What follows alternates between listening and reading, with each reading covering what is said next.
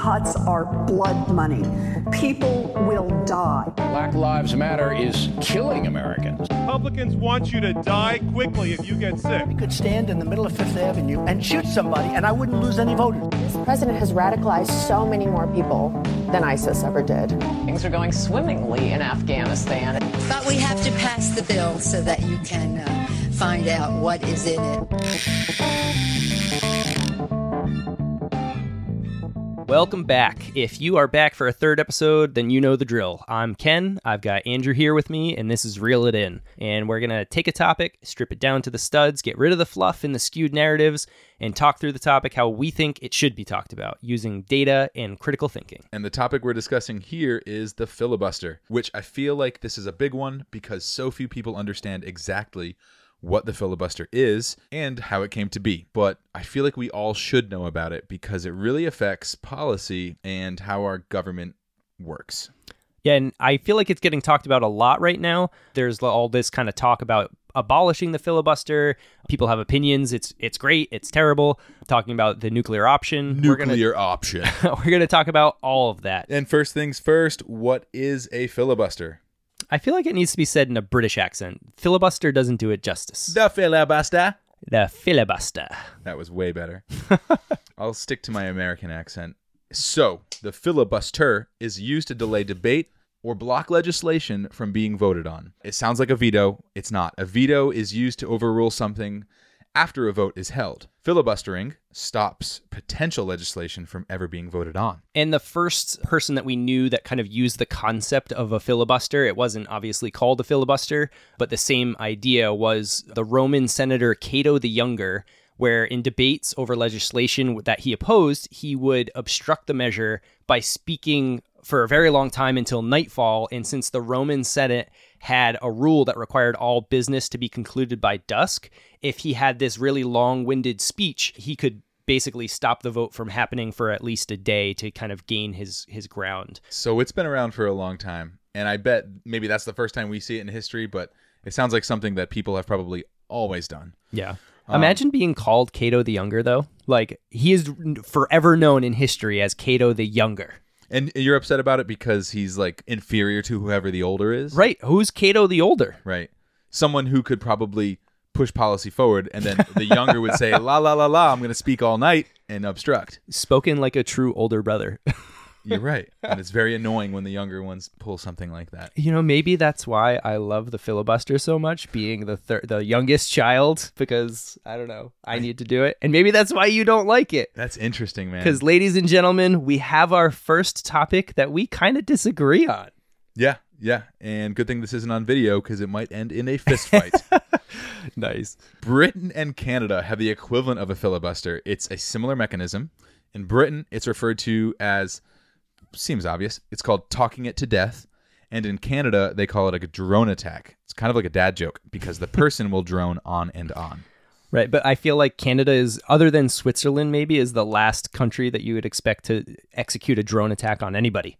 Yes. So, yeah, it's misleading because I was thinking drone as well as like a weapon or something. But no, just drone on and on. And they have something similar in French Parliament and the Hong Kong Legislative Council. The mechanism is a little bit different, where instead of talking on forever, they submit official amendments for consideration. So they'll take, instead of there usually being like, I don't know, a handful of like 10 or 15 amendments, they'll submit 100,000 amendments in the case of France to delay the voting. And the way that works is they have to vote on every single amendment individually. So if you submit 100,000 amendments, you're not going to get through all of them through that voting mechanism.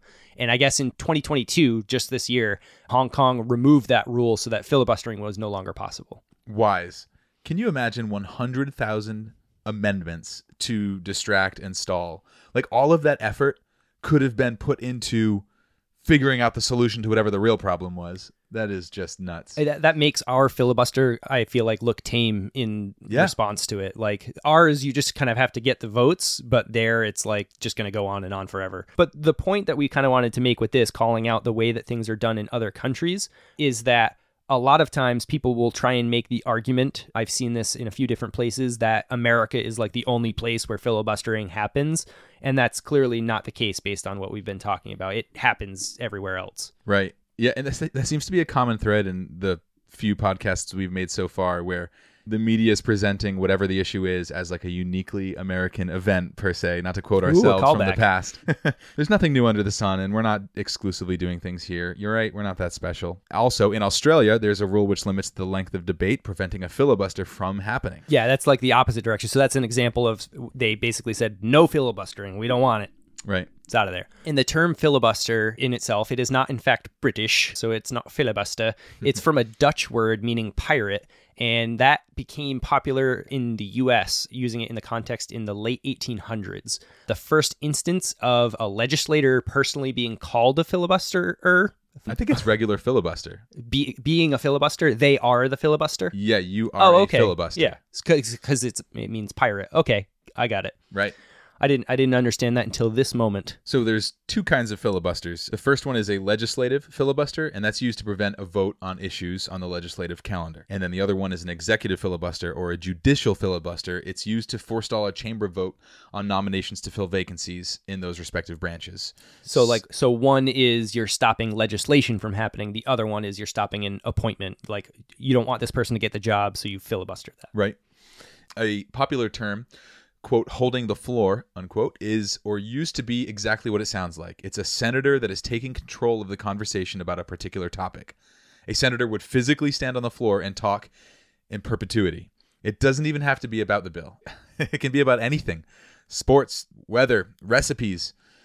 If it was Ken and I up there, we'd be talking about arborvitaes, and we could go on and on. I could filibuster for days on arborvitaes. But basically, you can do one of two things too with that. You can provide notice privately to your own party and not let everybody know that you're starting it. That's called a secret or anonymous hold. Or they can say it out in the open on the floor, and that is known as a senatorial hold. So you can sneak it in there and like let it be like slow to develop, add some drama, some sizzle to it. Or you can just be plain Jane and just be like, yo, I'm filibustering. Or, no, not plain Jane. You're basically, that's commendable. You're up there and you're putting yourself on the line. You're saying, I like to live dangerously. Oh, you like to live Don't in follow the the rules. Oh, secrets. A ninja filibuster. Filibustering was made possible in 1806 when the Senate, at the advice of Vice President Aaron Burr, removed a provision from a Senate rule allowing a simple majority to vote on the underlying question being debated. This decision was not strategic or political in any way. It actually was just a simple housekeeping matter. The Senate had way too many rules, and they were just kind of doing a cleanup. And the Senate was using the motion so infrequently, and it had other motions available that did a similar thing, so they just wiped it. And I feel like this is an important one because sometimes you'll have people argue like, this is the way the founding fathers intended it. This is the way that they designed it to occur. So like we should keep it this way. And that's not the case. This was kind of an unintentional loophole that was opened up based off of the way that they changed the rules. It was just kind of a housekeeping matter. And then this popped up. But by taking away that rule, they made it possible in the Senate so that there was no longer that rule to just cut debate by a simple majority of a vote. The tradition of unlimited debate allowed for the use of the filibuster, and now you can't stop it. It's just going to keep going, so you can delay that bill, that resolution, the appointment, whatever debatable question it is, you can forestall that indefinitely. The first filibuster was in 1837, when a minority bloc of Whig senators prolonged debate to prevent Andrew Jackson's allies from expunging a resolution of censure against him. And Congress can only filibuster in the Senate. In the House of Representatives, the filibuster used to be used until 1842, and then they said, kind of, that's enough of that, and they passed a permanent rule limiting the duration of debate. And so basically the mechanic is a simple majority can end debate, just like a regular vote can. So if they have the votes, they can stop it. There's no filibuster in the House. Way to go, House of Representatives, because that seems like the right move. But you're making a lot of comments that are anti-filibuster. Does it sound like I have an opinion about it? It does sound like you have an opinion. I'm sorry, it's bleeding through. I should hold off a bit. All right. I'm kind of excited about this because so far I feel like we've been kind of on the same side about things, and I think we might be on opposing sides on this one. You are a pirate. Okay. I own it. In the U.S. Constitution, in Article 1, it says that each house may determine the rules of its own proceeding. In April 1789, the House and the Senate adopted joint rules to guide both houses.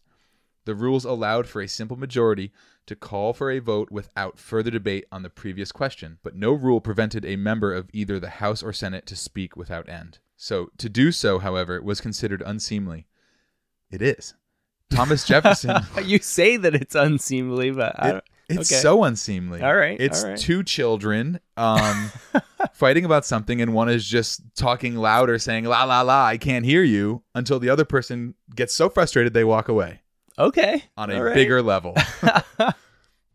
Thomas Jefferson, in his Manual of Parliamentary Practice for the Senate, which he composed during his time as vice president, required that, quote, no one is to speak impertinently or beside the question, superfluously or tediously. So it was just like an ethical issue that you shouldn't just stand up and hold the floor. But there wasn't a rule. But there wasn't a rule.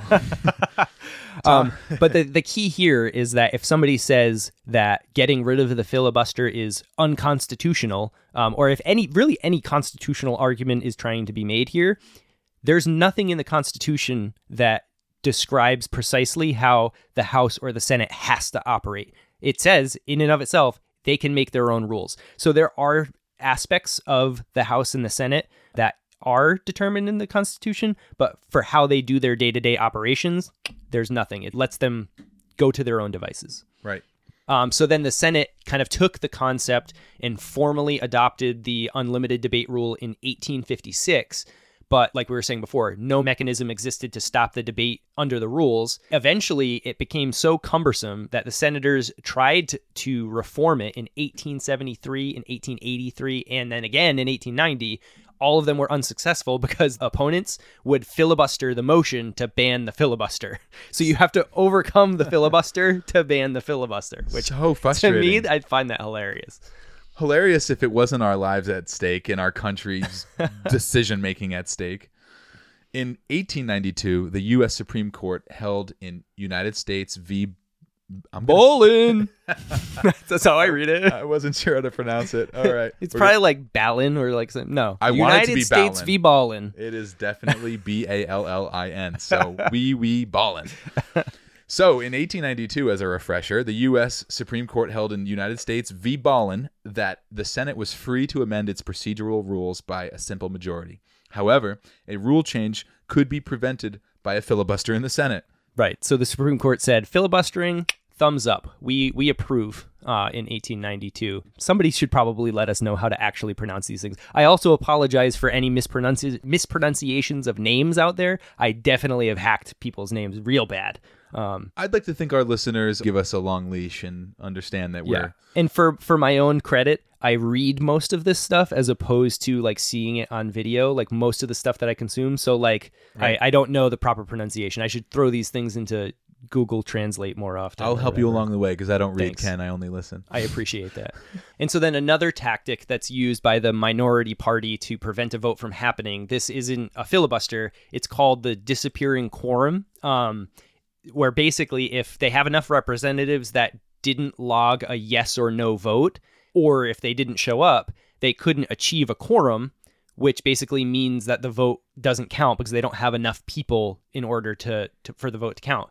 So the Democrats did this recently, if you remember, in the Texas State Congress, where they all fled to Washington, D.C. to prevent a vote on the voter ID legislation. Do you remember that? I remember that. That was actually big on the news for a bit. 2 It years was. ago, maybe? Yeah, and so that like they were like staying in hotels and like requesting care packages of Dr. Pepper and Smints or something like that. It was like a very cool public statement. Like a lot of the stuff that the Congress people do behind the scenes are not interesting to us, but that move was very impressive, I guess. It was a very Twitter-friendly and Instagram-friendly motion for them to do. So anyways, the tactic was used at the federal level until Speaker Thomas Brackett Reed eliminated it in 1890 at the start of the 51st Congress. So he did something that had never been done before. He took attendance. Wild. So something as little as taking attendance started this whole firestorm. And the reason why that's critical is people before could show up, but as long as they didn't speak when a vote was being called out, it wouldn't be counted as them being there. So like if they could be sitting in their seat, and as long as they stayed silent, the vote couldn't go through. With how pedantic all the rules are, I feel like him taking attendance could have been fought because of was that a rule? Like, was he allowed to take attendance and they had to comply? You lost me at pedantic because it's such a fantastic word. Sorry, I should use smaller words. No, I love it. That was great. So in this situation, though, it was great. The Democrats start to figure out what's going on. So they're all sitting there, and then this guy, Thomas Brackett Reed, starts taking attendance, and they realize that the disappearing quorum isn't going to work anymore. So they tried to deny the quorum by running out of the House floor, by literally fleeing the House floor. A stampede of suits. And one person actually, so they were closing the doors and locking them from the outside. One lawmaker kicked down a door and escaped. Amazing. It was Constantine B. Kilgore. Of course, he was from Texas. An incredible name as well, though. And so all the other Democrat colleagues were locked in, but this dude kicked down a door. This dude must have been huge.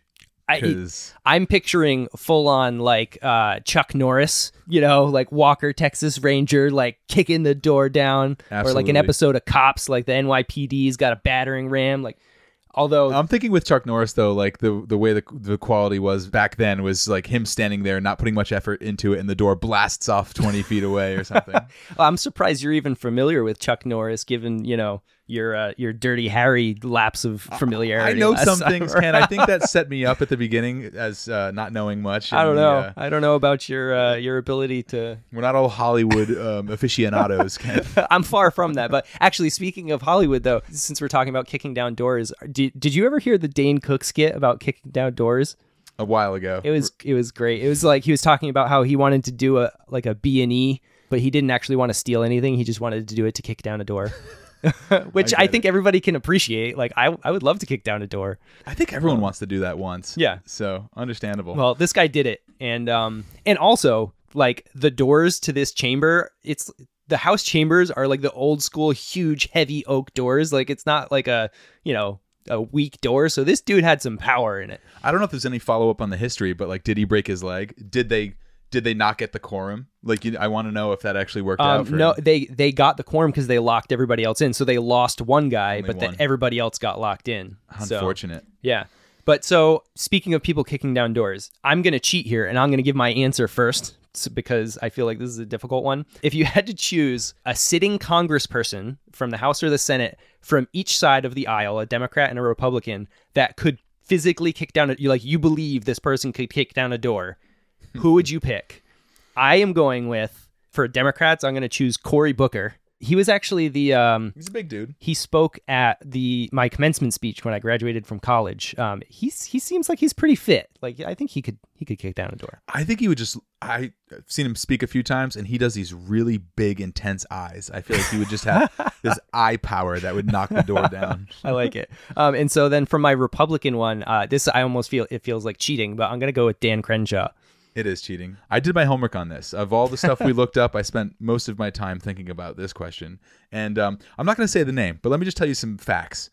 This person joined the U.S. Army Reserve in 1992, chose to fly helicopters because it was one of the only combat jobs a woman at the time was allowed to do. All right, we're whittling down our pool. Yeah. In 2004, she deployed to Iraq, and it was not long before her Army Black Hawk helicopter was hit by a grenade. She lost both of her legs and partial use of an arm in the attack. This woman, Tammy Duckworth, I don't know anything about her. I don't care about her policy, but she is essentially bionic. And depending on the quality and the money that she was able to put on her limbs, she can probably break down anything she wants. So I feel like we're both cheating on these answers. Yeah. That's definitely cheating. Well, she's the only person that's more than human in this situation. So she absolutely wins. So what about Republican? Because that's your Democrat choice. What about Republican? None. Just Tammy. Nobody? No, nobody. Okay. Dan Crenshaw's a good move. I didn't look much further than that. I don't know. If I had to choose, maybe I feel like Rand Paul is a pretty fit dude. He's little. No, he talks big. He's a little guy. I think he's a little guy. But doesn't he run all the time? I feel like he's pretty athletic. Does he run? That doesn't mean you're athletic. Okay, sure. Like you said, big oak doors. I don't know. Okay, no, that's okay. Fair enough. Maybe his dad, Ron. In his heyday. In his heyday, yeah. Yeah. All right. So anyway, glad we cleared that up. So after order was restored to the chamber, so they, lock everybody in and calm everybody down. There were furious denunciations that followed that made today's filibuster debate look tame. One member called Reid's roll call an act as violent as we have ever witnessed in any parliament. What a baby. Well, and the thing that I find hilarious about that is, have you seen videos of other parliaments in different countries? Yes. There's straight up brawls, people punching each other out, people getting knocked unconscious. So this dude's like, this is so violent. And it's a rule change. It was attendance being taken. Right. So we're posthumously reeling that statement in. If I could go off to the side for a moment, there is a whole thing on YouTube where you can look up other parliaments, brawls and fistfights and things. Obviously that's recorded, but put to the soundtrack of like a heavy metal song and just moshing. It is. I got to send something to you. Oh man. Oh, that's great. No, definitely send that. So after 4 days of speech making of the Democrats kind of taking their stand and saying, this is so preposterous, they had no choice. They had to move on, and Reid ultimately won. In 1891, the Democrats then regained control of the House and reversed Reid's rule changes. But Reid, who was now the minority leader, used the reinstated filibuster so effectively that his opponents had no choice but to re-abolish it 2 years later. This guy's good. I love that he just wielded it to his own benefit. Advantage, absolutely. Yeah. Before 1917, the Senate rules didn't provide a way to end debate or force a vote on a measure. You could essentially filibuster forever. But that year, the Senate adopted a rule that allowed a 2/3 majority of those present to end a filibuster, a procedure known as cloture. Yes, and in 1949, the Senate modified the rule to require a 2/3 vote of the entire chamber, as opposed to those present, to invoke cloture. 10 years after that, in 1959, the Senate returned to its previous rule of requiring 2/3 vote of those present to vote. I'm guessing maybe it was too difficult to get the 2/3 of everybody, so they went back. So then in 1975, the Senate reduced the number of votes required for cloture from 2/3 down to 3/5. So now it's 60 instead of the 67, with exception of Senate rules, which still required the 2/3. And it seems like they're making it more reasonable because the filibustering is probably a real problem for the other side at the time. So yeah, just taking steps to make sure that they can actually get anything done. Get past it. Yeah. Though the earliest use of filibusters required a senator to actually hold and keep the floor, like we had said, through an extended period of speaking, the aim of filibusters could later be attained without the need to hold the floor. And in my opinion, this is where it goes awry. The Senate develops a 2-track system in the 1970s, meaning that any one senator can filibuster one action while the Senate continues to proceed on other business. So it's like pausing that one topic, and then we can move on about other things. Sometimes this is referred to as a silent or stealth filibuster. Love that. This method was designed to keep Senate business moving, but it has also increased the number of filibusters used. Senators can simply threaten to use a filibuster, and the effect is the same, but without any of the political costs in being seen as delaying action on Senate business by speaking for an extended period on the floor of the Senate. Which, the difference between a filibuster threat and a filibuster, it seems kind of hazy. Well, it becomes hazy at this point, because before you could threaten a filibuster, but that didn't really mean anything. Now the threat of a filibuster becomes your filibuster. Sure. You don't have to do anything on top of threatening it. Once you threaten it, it's in effect. Yeah, so it's kind of has its positives and its negatives, right? So the whole purpose of bringing this about is the filibusters as they traditionally existed, people actually standing on the floor and talking indefinitely, was holding up Senate business. So you couldn't get anything done. You couldn't pass anything because they were taking all this time to filibuster. It grinded everything to a halt. Right. So by developing this 2-track system, it allows things to still be voted on and be moved through while this filibuster is technically happening, quote unquote, like in the background. So that's the positive of it, is like, okay, let's move things along. Let's keep things moving. But the negative aspect of it was that the barrier of entry to do it is now so much lower. And like I was saying earlier that if it's a silent filibuster, you're not putting your dignity on the line. There's way less consequence. And so, yeah, and the result was they have exponentially increased. Yeah, and this really came about in 1964. It was during a debate over what eventually became the Civil Rights Act. Southern Democrats filibustered for 75 hours in an attempt to prevent the bill's passage.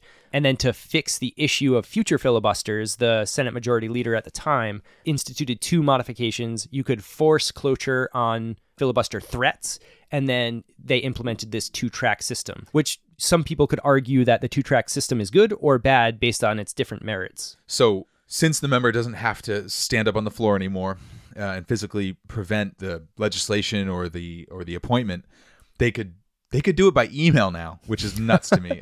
That's like breaking up with somebody via text. Oh, right. I'm gonna filibuster via email So easily. So they didn't have to speak in public to do this anymore. They just need to issue a warning on paper or via email, and that would be enough. That's my problem. Like, maybe you don't have to stand up and speak till you can't, but there should be still some kind of, still make it difficult in some way where someone would have to critically think and decide, I really want to do this. This is really that worth it for me to stick my neck out and do this. Because right now, it's just pressing send on an email. And the numbers kind of prove that out. So in the last 10 sessions of Congress after this was implemented, more than twice of the number of filibusters have happened than in the past 38 sessions combined. So 38 sessions versus 10 sessions, and there are twice as many filibusters in those 10 sessions that are the most recent.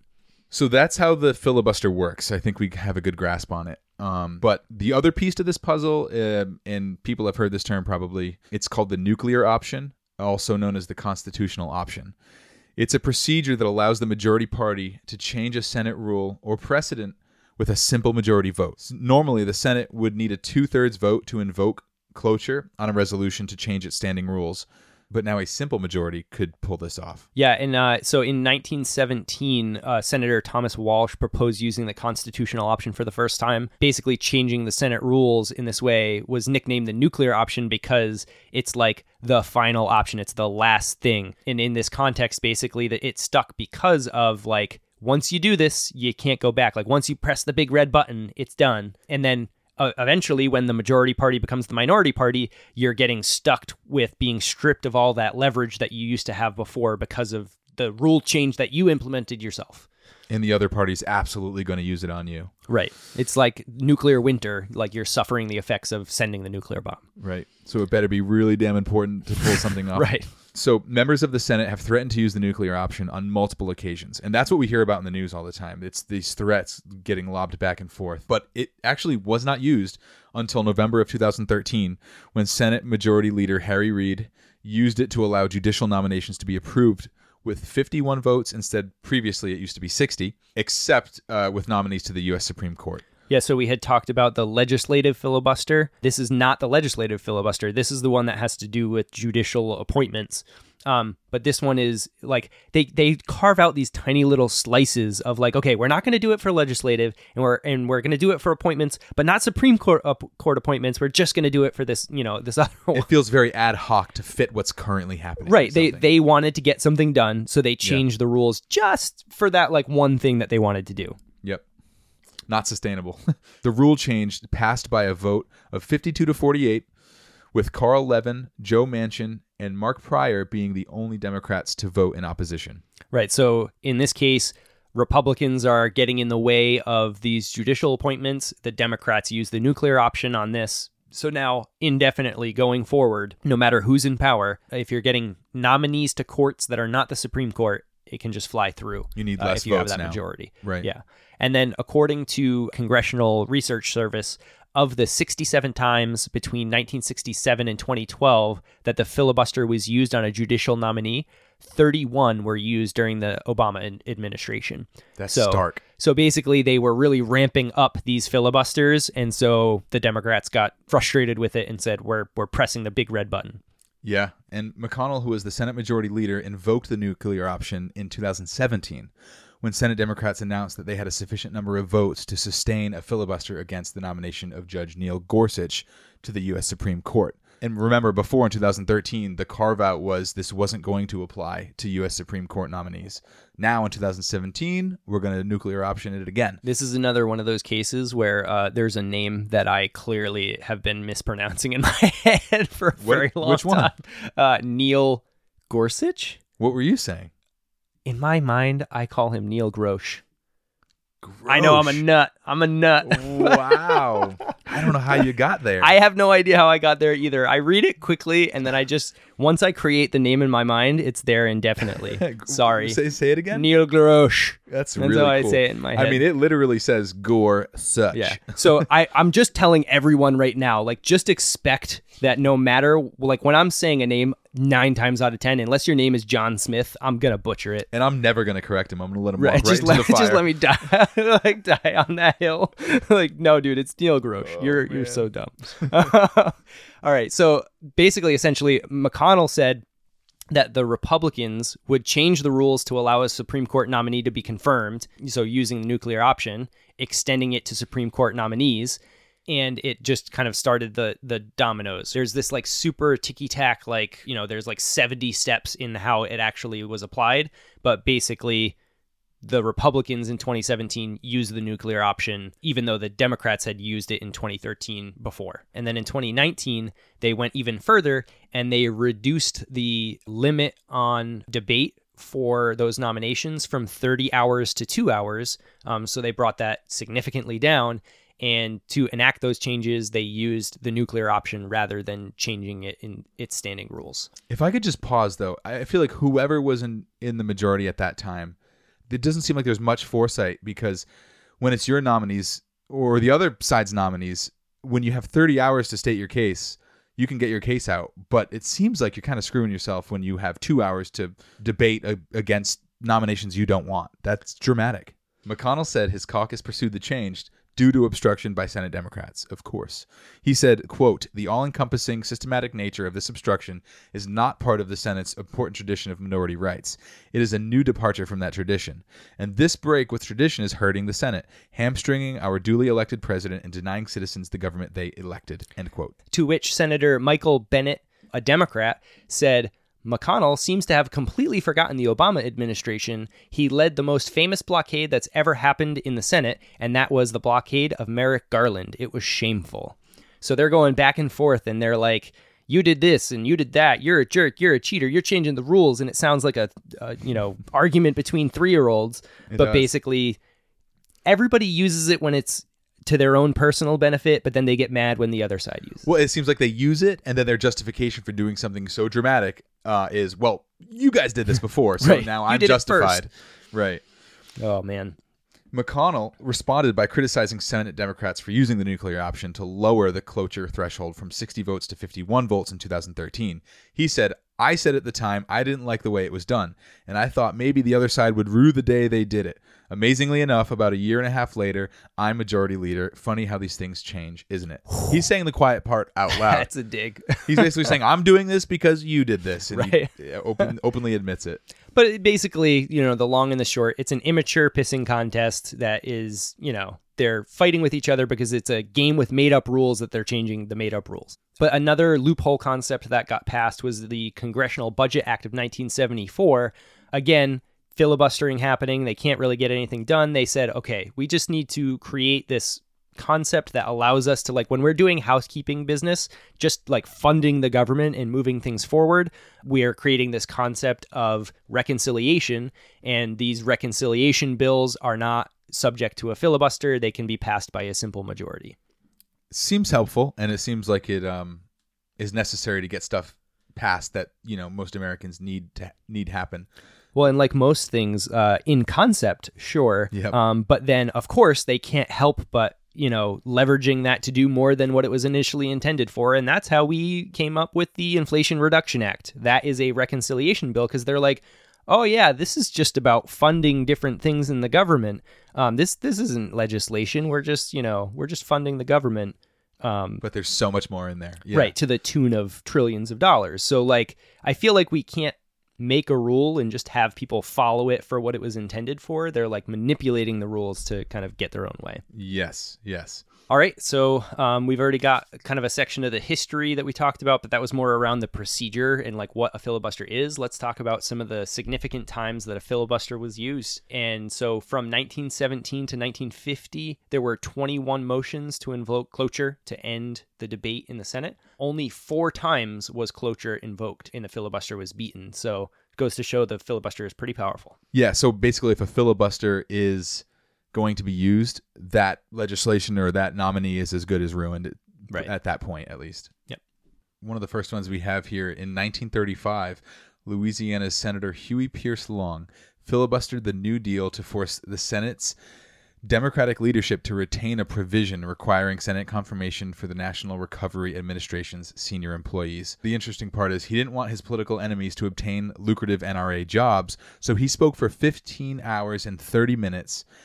What he did was read and analyze each section of the Constitution, and when that was done, he asked for suggestions, and reporters in the press gallery sent him notes to the floor. And then when these ran out, he provided his recipes for fried oysters and pot liquor. What's pot liquor? I don't know what it is, man. I think it's a food.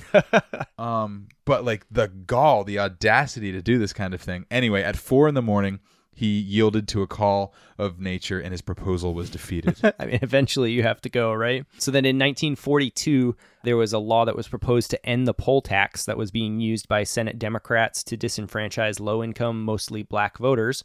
And the Democrats had filibustered for 5 days using the disappearing quorum tactic. And basically, the Senate Majority Leader sent a police officer to track down the 5 people who didn't show up. Amazing. For the one that was left over, the last person that they needed to get in there, he called his hotel room. The guy refused to pick up his phone, made up an excuse to sneak up to his room and like knocked on the door, tricked him into getting him to the Senate building. I don't exactly know how. And then when the guy realized what was going on, started like having a meltdown and running through the halls, but like they eventually corralled him into the place where he needed to be. And ultimately the law was passed. Wild day at work. Right. So in 1953, Senator Wayne Morse filibustered the Tidelands oil legislation. When he concluded, after 22 hours and 26 minutes, one gentleman by himself, he had broken the 18-hour record set in 1908 by his mentor, Robert La Follette, maybe. Morse kept that distinction until 1957, when Strom Thurmond logged the current record of 24 hours and 18 minutes. What adult named their child Strom? I guess I could get stuck on that too, right? Strom Thurmond. It's powerful. Well, anyways, so then there was another instance in 1964 where during the vote on the Civil Rights Act of 1964, they were filibustering for 14 hours. This is significant because never in history had the Senate been able to block a filibuster on a civil rights bill. And when the clerk called roll, he was going through all of the different senators for the vote, and when he reached Mr. Engel on that vote, there was no response. The California senator had a brain tumor that had impacted his ability to speak and his use of his arm, and so he slowly lifted his arm and pointed to his eye, thereby signaling his affirmative vote of aye. Beautiful. Which is just like, that is like a movie moment. Like you can just picture this guy who like has, he's on his last leg of life essentially, and just like slowly pointing towards his eye and saying, let this bill pass. Yeah, I agree with you. I've got the movie name, Mr. Engel's Eye. I like that. Mr. Engel's Eye. We need to get them on it. It would be a good movie moment. I don't know if the rest of it was very boring since it's a filibuster. But the most boring movie of all time, but speech. with one epic moment. Right. Nice. So the last example we have here, before I even say it, it's kind of interesting. When that 2-track system began in 1972, I feel like all the good stories stopped at that point because the secret filibustering and all the emails sent, they don't make for interesting stories. True. These were better.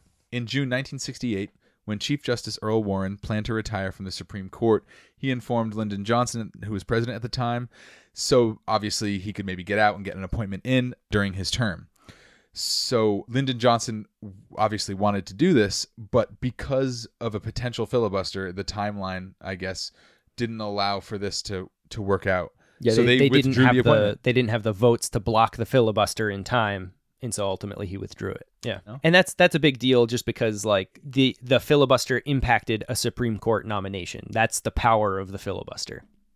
Pirate power. All right. So now let's get right down to the brass tacks. Let's talk about how we feel about the filibuster. I know you kind of had mentioned earlier on that you're not really a huge fan. So I'll let you start off. The more we talked about it, the more we looked into it, it doesn't seem like it's easy to fall on one side or the other. From a position of fairness or thinking that we're in a democracy where the majority should decide on how things go, it feels wrong. And when you talk about it in a way where the minority opinion about something can actually halt or stop or destroy what the majority wants, it feels wrong at first glance. At the same time, though, an underdog or those without a voice should have a voice. So I think that's where maybe the positive side of it is that it gives both sides, it gives the minority side more of an equal footing. Sure. Yeah. And to kind of your point about democracy, this was, based off of that slippery rule change that this really wasn't how it was intended.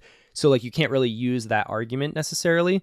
But in this case, I almost like the mistake or like the rule change that wasn't supposed to happen.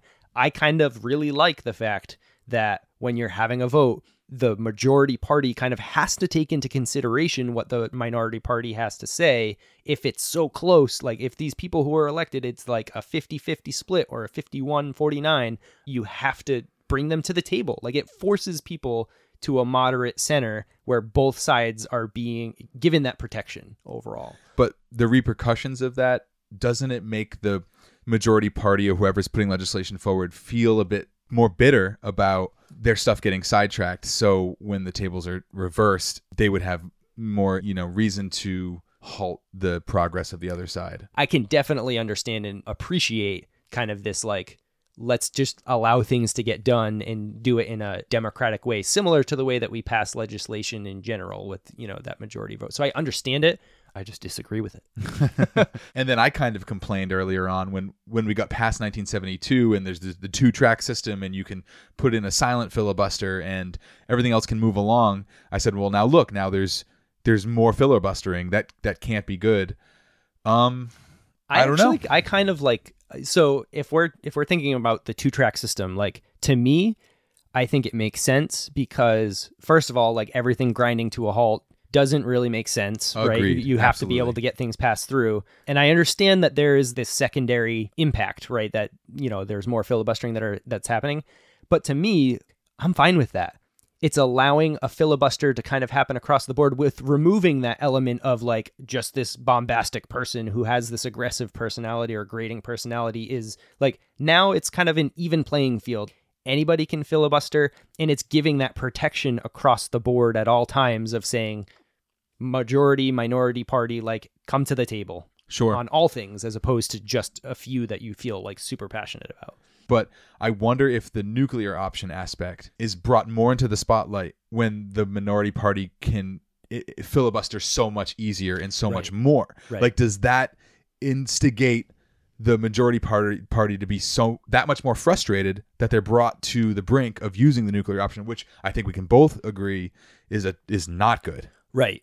So like you're saying that the 2-track system makes the nuclear option like way more tempting to the majority party. It's a guess, yeah. But I think I think you're right on that. I think that makes sense. But it's almost like if I could wave my magic wand and make the perfect world, I would say get rid of the nuclear option, but maintain the 2-track system so that just stays and maintains in place. And the fact that the nuclear option exists almost all but guarantees the fact that at some point the filibuster will go away. Sure. Might be a year, might be 10 years, might be 100 years, but the fact that it exists, like at some point it's going to get tossed. And that would just mean, more unchecked power by the party in power. Exactly. The one thing that I find kind of silly about the filibuster is like the mechanics of how they have to get there. Like, oh, we're going to take this vote, but it's not the vote on the vote. It's the vote to vote or not vote. On the vote. And then you take another vote that's the actual vote, not the vote to vote.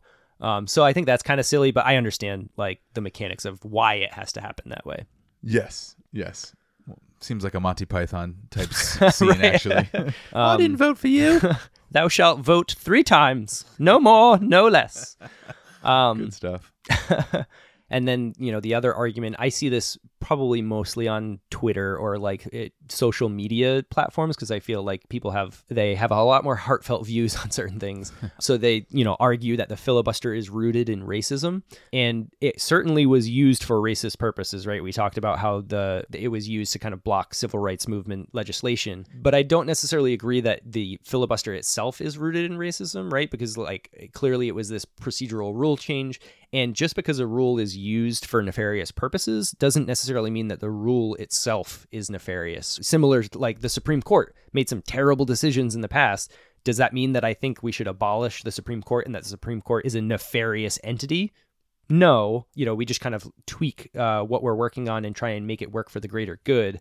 Using your Supreme Court analogy, there's been some great things to come out of the Supreme Court that we all heavily rely on. So right, exactly. It's the mechanism that can be used for good or bad. And then the other thing on that is the reconciliation. I understand the premise of reconciliation, it kind of gets things moving, but same thing, like people just can't seem to abide by the intention of the rule itself. They're like, oh, sure, you're going to have this little exemption that we can use. All right, let me pass a, $9 trillion budget act that clearly is legislative in nature as opposed to just funding the government. So to me, while I am, I'm pro filibuster, I guess I'm not anti-reconciliation though, because like I get the concept. There's I get the concept of wanting to be able to move it forward. I just would wish that people could just kind of stop being arses. Yeah. If you could stick to what reconciliation was for, right. It would benefit us greatly. But like you said, we're taking good things and using them for our own purposes, whoever the majority party might be. But I think a good thing to differentiate is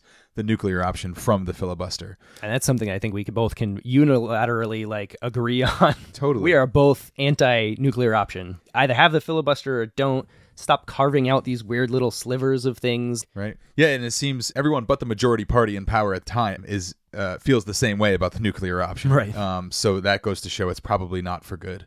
Something that I kind of think is important about the filibuster in general is it's just a kind of another way that people are trying to make the Senate operate and look more like the House of Representatives. The Senate has this kind of protection on their side, but the House of Representatives, it's a simple majority vote. If you get rid of this filibuster, you're just taking another step towards the House and the Senate looking, operating, and acting the exact same way. Which doesn't have to be a bad thing, but it doesn't have to be the case. Right. Right. And I've seen some people even saying, this is obviously people that are more extreme on that side, but they're saying abolish the Senate altogether because we're in a democracy and it should only be this straight vote, straight direct representation by the people. And the Senate is this antiquated establishment that should be gotten rid of altogether. When anyone says abolish anything, right. I feel like I have to tune that out because that cannot be the mature response to something. Tweak it, improve it. But to throw it out, there has to be resounding evidence to say something needs to be completely abolished. Right. And generally these institutions have been established in the way that they are because they saw how these things could be manipulated in previous governments in the past and made it this way. And I'm not saying that the United States government is perfect, but at the same time, comparatively speaking towards other governments, I think we have it pretty good. And you have here too a bit about the disappearing quorum. So the filibuster to me is one thing because you're forcing people to kind of come together. You're forcing people to have a conversation about a more moderate opinion, bill, legislation, what have you. To me, the disappearing quorum is different. It's like somebody is just straight up shirking their responsibility. They're not coming to the table. They're not having that discussion. They're not showing up at all. They're intentionally not voting on it, which to me, it's not operating within a framework that brings people to the table and has that discussion. So to me, I have a lot less respect for the disappearing quorum than I do for the filibuster. Yeah. I mean, it's your job to show up and vote on these things. So yeah, it's shirking your responsibility. Yeah, and I think to me this is also kind of the thing that highlights the political consistency, right? So if you believe that the filibuster is bad, I think you should always think that the filibuster is bad. When you're in the majority, thank you for saying that. Absolutely. When you're in the majority and when you're in the minority, you should have the same perspective on the filibuster, even keeled, both sides. We see this changing back and forth and, Mitch McConnell saying, I don't like the filibuster, I'm not going to use it. But then after they use it, I'm going to use it and, changing opinions. Make up your mind and don't operate based on what the change can do for you in the moment, have an opinion on it because it has merit or doesn't have merit. And in this case, I think the filibuster is one of those cases where people have the worst perspectives on it because it's only based off of where they are in the time and place. Yes. And I'll even take that a step further. So, the consistency aspect. When we were rifling through, there was certain carve-outs for decreasing the amount of votes needed for appointments, except for U.S. Supreme Court appointments. And then a year or two later, that was changed to include Supreme Court appointments. But not legislative votes. Exactly. Yeah. So it further shows the people that there's no real ethical aspect to it. It's just whoever's in power for their purposes are going to use it how they want. Right. Like, if you think that the filibuster is bad for judicial appointments, you should probably also think that the filibuster is bad based on legislation, because it's the same concept. It's, do you want the minority to have a say in when the majority is deciding something? And if you think that's okay in some cases, but not in others, you're probably using it for selfish purposes. Yep. And because everything's recorded and we're all listening as the years go by, we can see it. Right. Right. It's very obvious. Yeah. And that's not to say that I don't understand what people are saying when they're saying that this is quote unquote undemocratic. Like, I get what they're saying. I understand the concept of that. The use of it is undemocratic. And I can appreciate that it might feel unfair. But then when I take the other several steps to kind of think about it, I'm like, if my ultimate goal is to have the vast majority of Americans represented in decision making, the filibuster allows that to happen. It protects the minority, and to me, I feel good about that. If it can be used equally, no matter who's in power. Right, yes, right. Consistently, no matter who's in power. I Absolutely. agree with that, Ken. And I wish people could just use rules without trying to manipulate them. And I get that the filibuster emanated from that in general, but then they did the 2-track system and then they manipulated it even more. And then so I get that it's, kind of shirking the rules that they have in place, but I'll die on that hill. Don't die yet. We have more podcasts to do. Nice. So we have a few quotes from some people of how they feel about the filibuster. So David Litt of The Atlantic wrote, quote, "In fact, in a polarized age, the only guaranteed cure for political dysfunction is majority rule." So he's saying the filibuster has no place in society. Majority rule is the only political cure for dysfunction. And to me, that sounds really dangerous, right? Because that goes against the whole structure of our country, of a constitutional republic, where you're saying there are certain rights and protections that people have. It's just, he's saying, if the majority thinks it, that's cool. And that's how we got into some of the terrible instances in our history in the first place.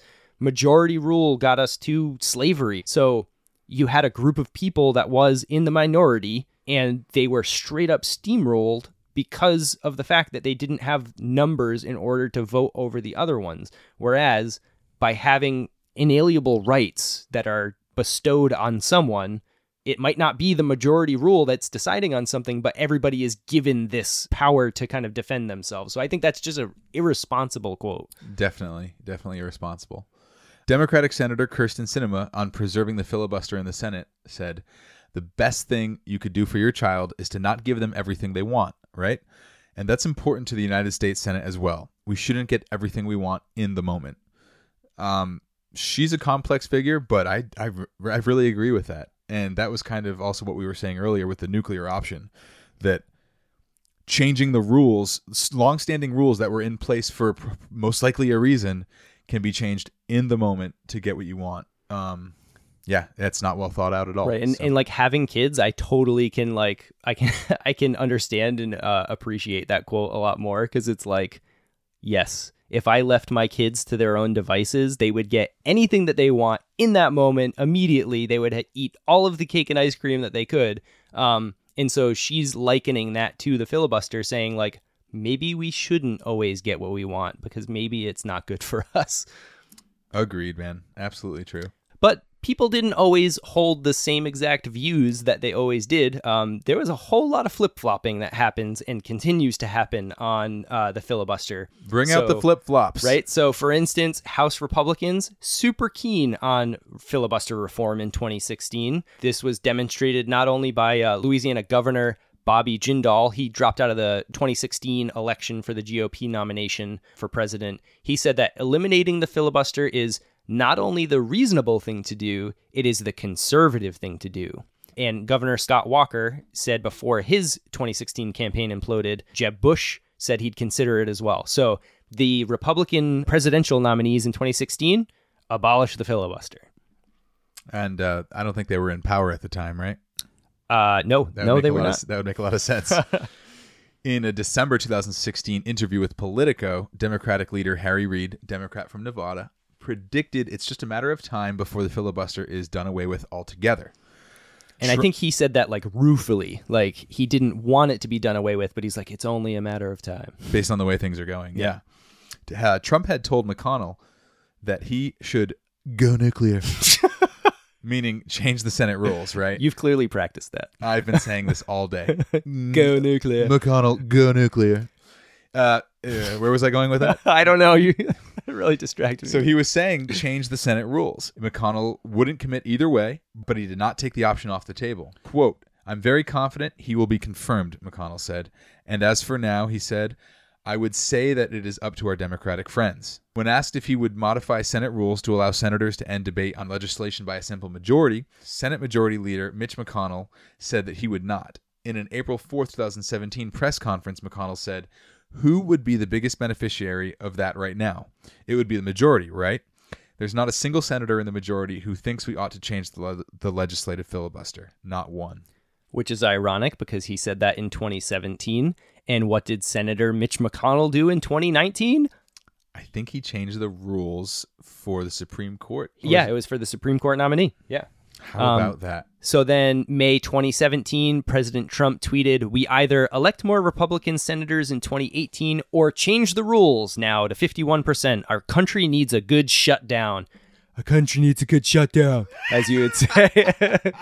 In September, let's fix this mess. I'm not as good as at the Trump voice. That sounds more like Jim Carrey in Living Color when he's pretending to be a workout coach. I can't remember. Yeah, I'm not very good at the voices. Yeah. I can't get the nasally aspect of it going. Okay, anyways, in response, McConnell said, there is overwhelming majority on a bipartisan basis not interested in changing the way the Senate operates on the legislative calendar, and that such a bold move would fundamentally change the way the Senate has worked for a very long time. We're not going to do that. He did that. But he was cool with doing it for the Supreme Court nominees, so I don't get it. But anyways, Democrat leader Chuck Schumer agreed with McConnell, saying, I think the idea of using the nuclear option for legislative stuff is pretty much dead. That's good to hear. But recently, he's kind of changed his tune.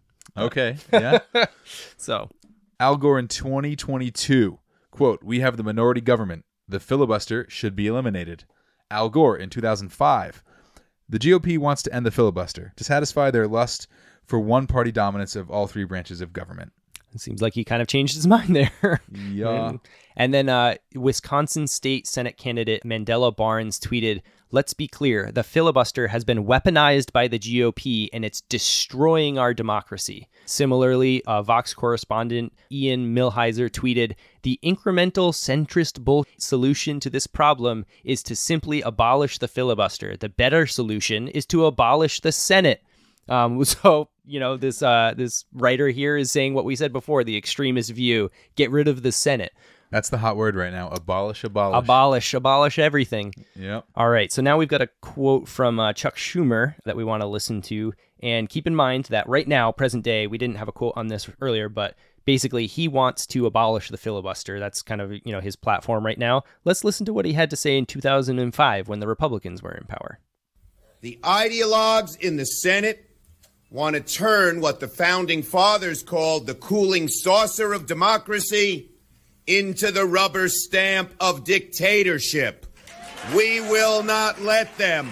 They want, because they can't get their way on every judge, to change the rules in midstream, to wash away 200 years of history. They want to make this country into a banana republic where if you don't get your way, you change the rules. Are we going to let them? No! It'll be a doomsday for democracy if we do. So he's pretty clear on that, on what he thinks in 2005. He thinks they're making a banana republic. So he wants to be able to filibuster at that point.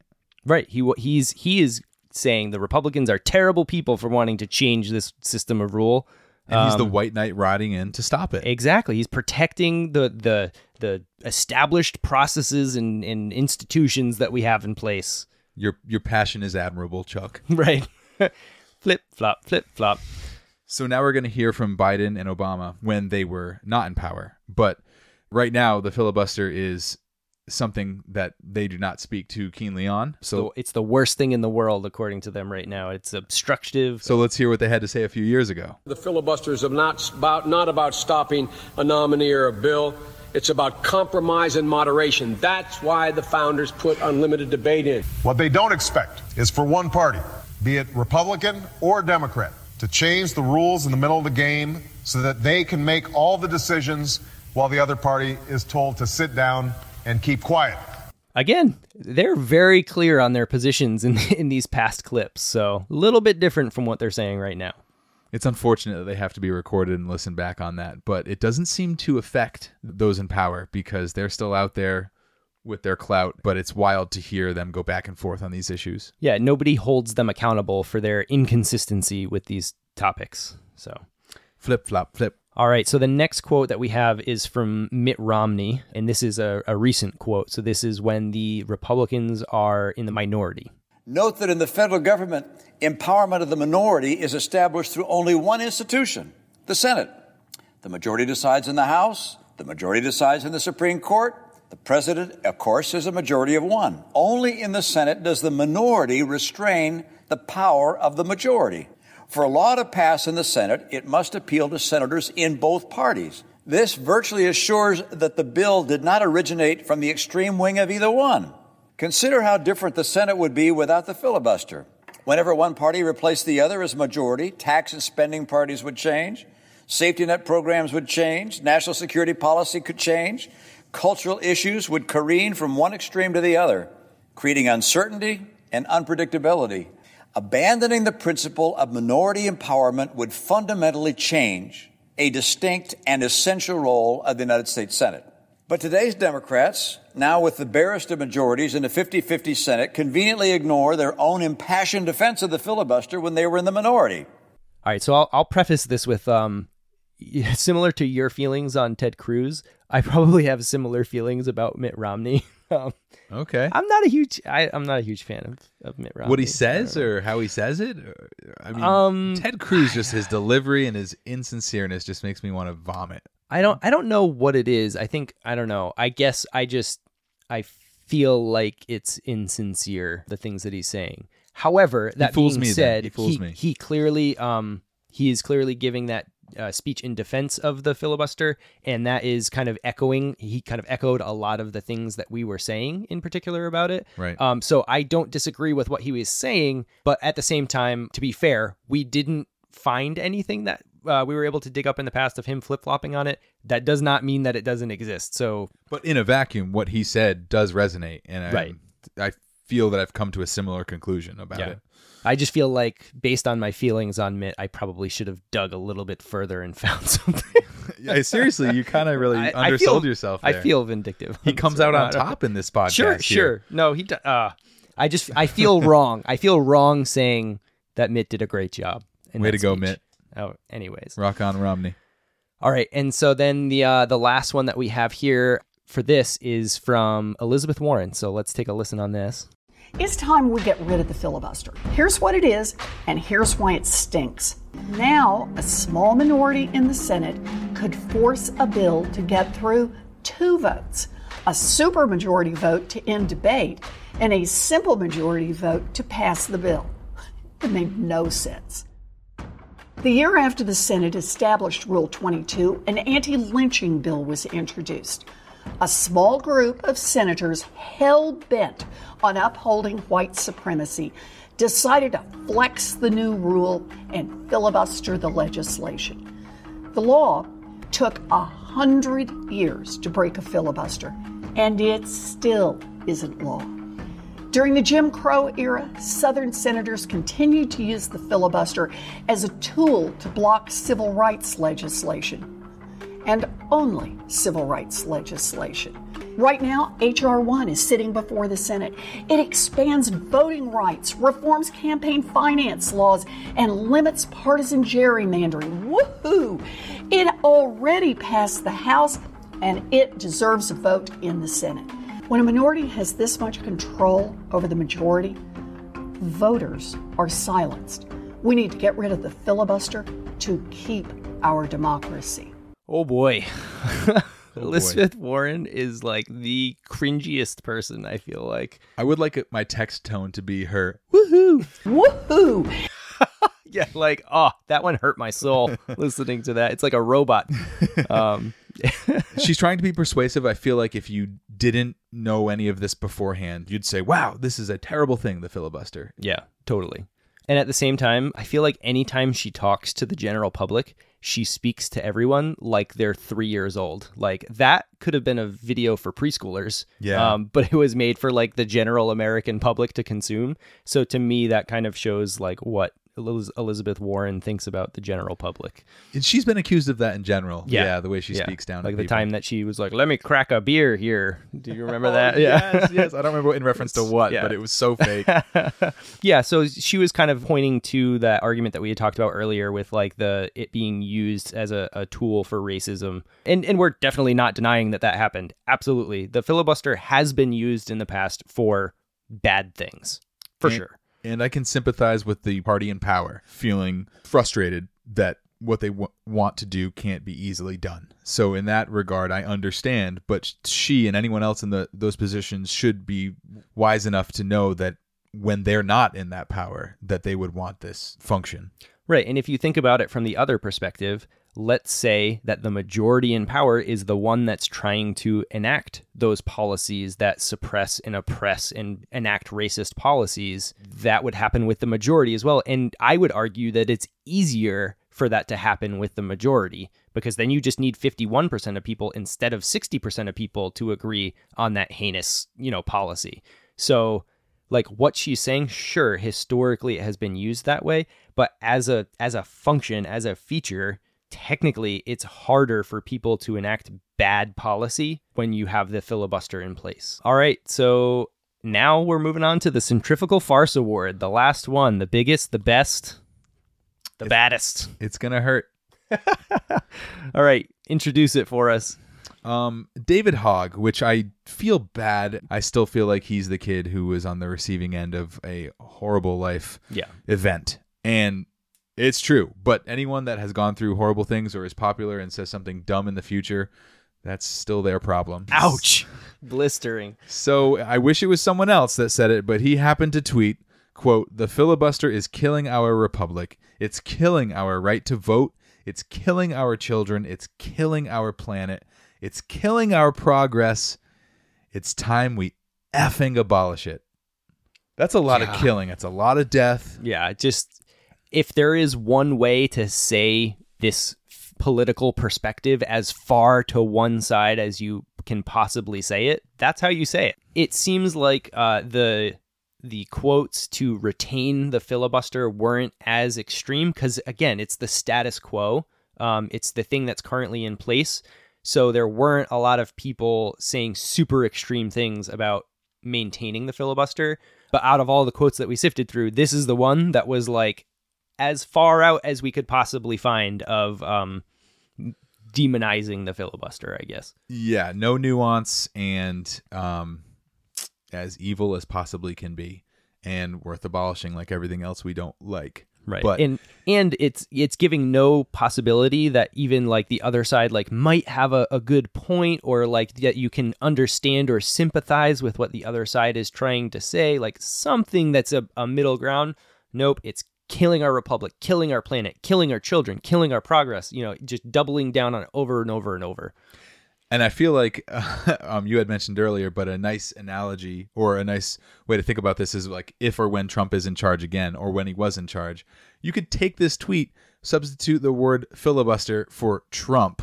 Yep. And these kinds of people would be saying Trump is killing our republic, killing our right to vote, killing our children, killing our planet. So we need the filibuster. Right, exactly. Because that 51%, all Trump needs is, 51%, and he can put in any policy that he wants in place, and the filibuster would give them the protection of requiring at least 60 votes. So, in 2016, it'd be the flip side of this argument. So David Hogg hasn't been around for a long time. So, I mean, maybe he's a bit forgiven because he hasn't gone through the ebbs and flows of the years. Right, yet. of switching political parties that much. But Elizabeth Warren should. But Elizabeth Warren should know. And people of her age who have seen this come and go, they should know.